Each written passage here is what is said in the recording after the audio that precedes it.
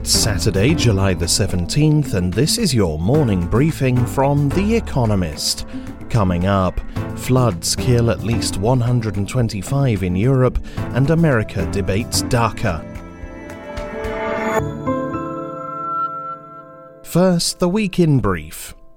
The President of the European Commission, Ursula von der Leyen, said the severe flooding that has killed at least 125 people in Germany and Belgium is evidence of the need to act faster on climate change. Armin Laschet, designated successor to Angela Merkel and state premier of North Rhine-Westphalia, one of Germany's worst affected regions, seemed to concur, calling it a, quote, sad certainty that such events will become more frequent. Roads and mobile networks were washed away along the Rhine, where more than 114,000 homes were left without power yesterday. A federal judge in Texas ruled that President Barack Obama overstepped his authority when he created a program in 2012 to protect some young, undocumented immigrants from deportation. The judge did not, however, order that the policy, known as DACA, be immediately scrapped. Meanwhile, Border Patrol agents reported more than 1 million encounters with migrants so far this fiscal year at the Mexican border. Joe Biden and Facebook engaged in a testy spat about misinformation as America's Centers for Disease Control and Prevention described a surging COVID-19 caseload wherein 99.5% of new patients are unvaccinated. The president blamed Facebook and other social media platforms for, quote, killing people by failing to combat misinformation about vaccines. Facebook rejected, quote, accusations which aren't supported by the facts. Retail sales in America unexpectedly rose by 0.6% in June from the previous month. Forecasters polled by Reuters had expected a fall of 0.4%. The news suggests that America's economy is recovering from the pandemic faster than expected. But other data from the University of Michigan, which indicate consumer sentiment may in fact be in decline, sent jitters through stock markets. Binance suffered a blow as regulators in Hong Kong and Lithuania issued warnings about the cryptocurrency exchange, adding to a growing list of national watchdogs suspicious of it.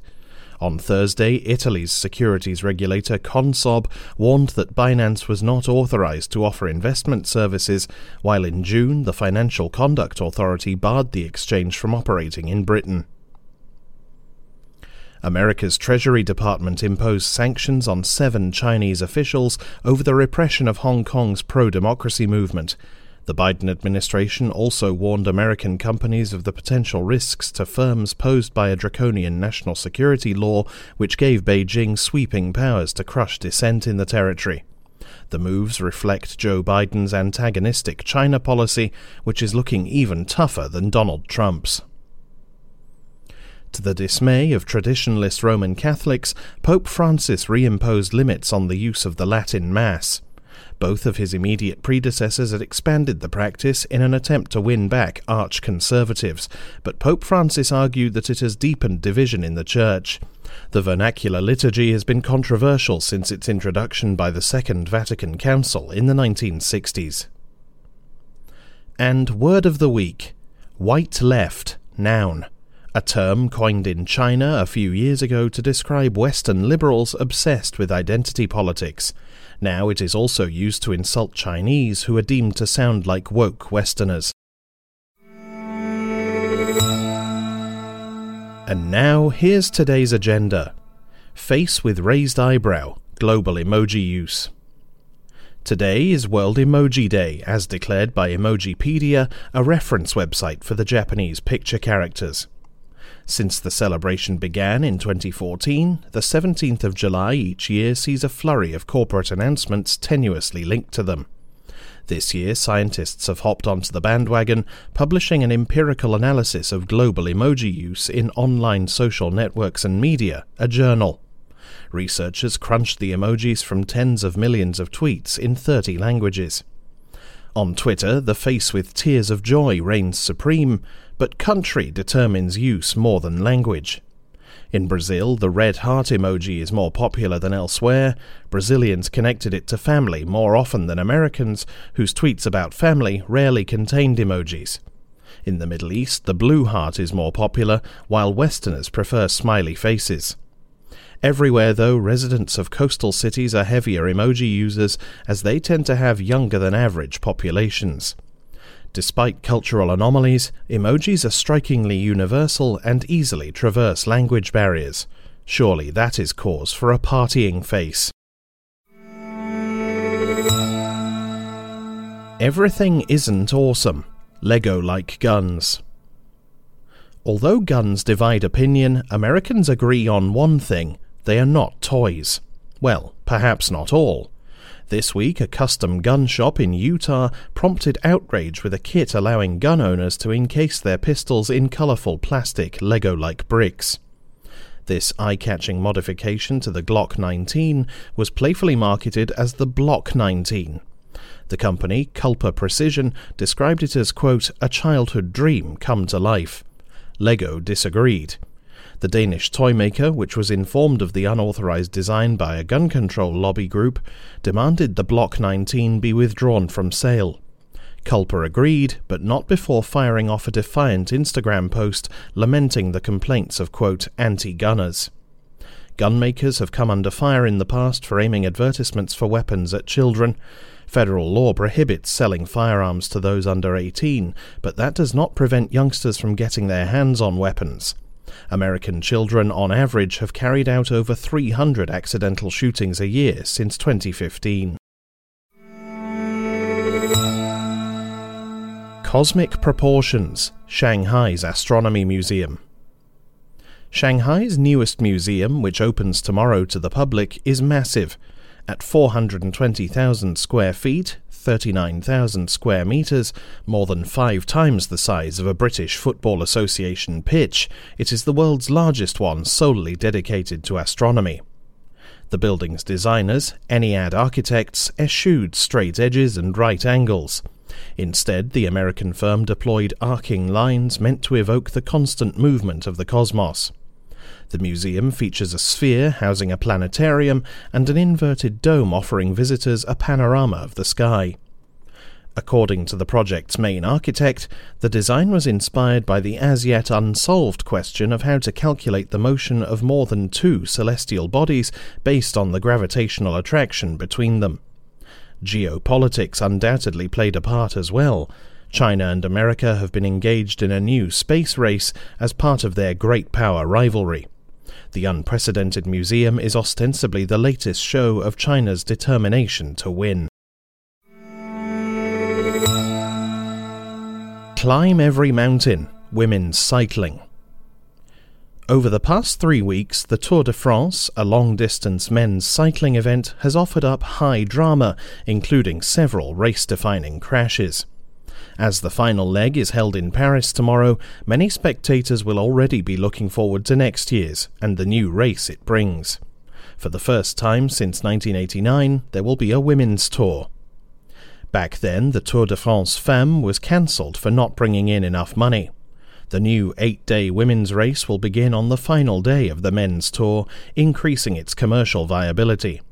It will be a step up from a single-day event called La Course, created for female cyclists in 2014. What explains the organisers' change of heart? It could be that lockdowns boosted interest in women's cycling at a time when the sport was already growing more popular. Whatever the reason, the women's Tour de France is at last shifting into high gear. Saturday Profile: Laurel Hubbard, the first transgender Olympian. For someone who has placed herself under such an intense spotlight, Laurel Hubbard, a weightlifter from New Zealand, is difficult to figure out. She almost never speaks in public. Born male in Auckland in 1978, she grew up in a wealthy family. Her father ran a cereal business before becoming mayor of Auckland. She lifted weights competitively at an elite all-boys school to feel, quote, more masculine. That did not work. She stopped in 2001 at the age of 23, then made the transition from male to female a decade later. In 2017, she returned to weightlifting as a woman. An injury nearly ended her career the following year. Her desire for privacy persisted. That year she succeeded in convincing a New Zealand court briefly to block publication of her name over a case of dangerous driving. In 2019 she won 2 gold medals at the Pacific Games. Last year she took another in the World Cup. In June she was selected to compete in the super heavyweight 87 kilograms plus category at the Tokyo Olympics. Her only substantial media interview was in 2017 after she won 2 silver medals in her first international event, the World Championships. "I am who I am," she said then in a soft Kiwi accent. "I am not here to change the world, I just want to be me and just do what I do." She observed that, quote, "What most people probably don't realise is that I actually satisfy the requirements of the 2003 Stockholm Consensus." These were the first Olympic rules on sex reassignment, which included genital surgery. Regulations since 2015 demand only that testosterone be kept below a certain level. Ms. Hubbard's presence at the Olympics will provoke intense responses. Supporters say she has the right to compete as a woman and that her inclusion will inspire other trans athletes. Others suggest there should be a separate medal category for her.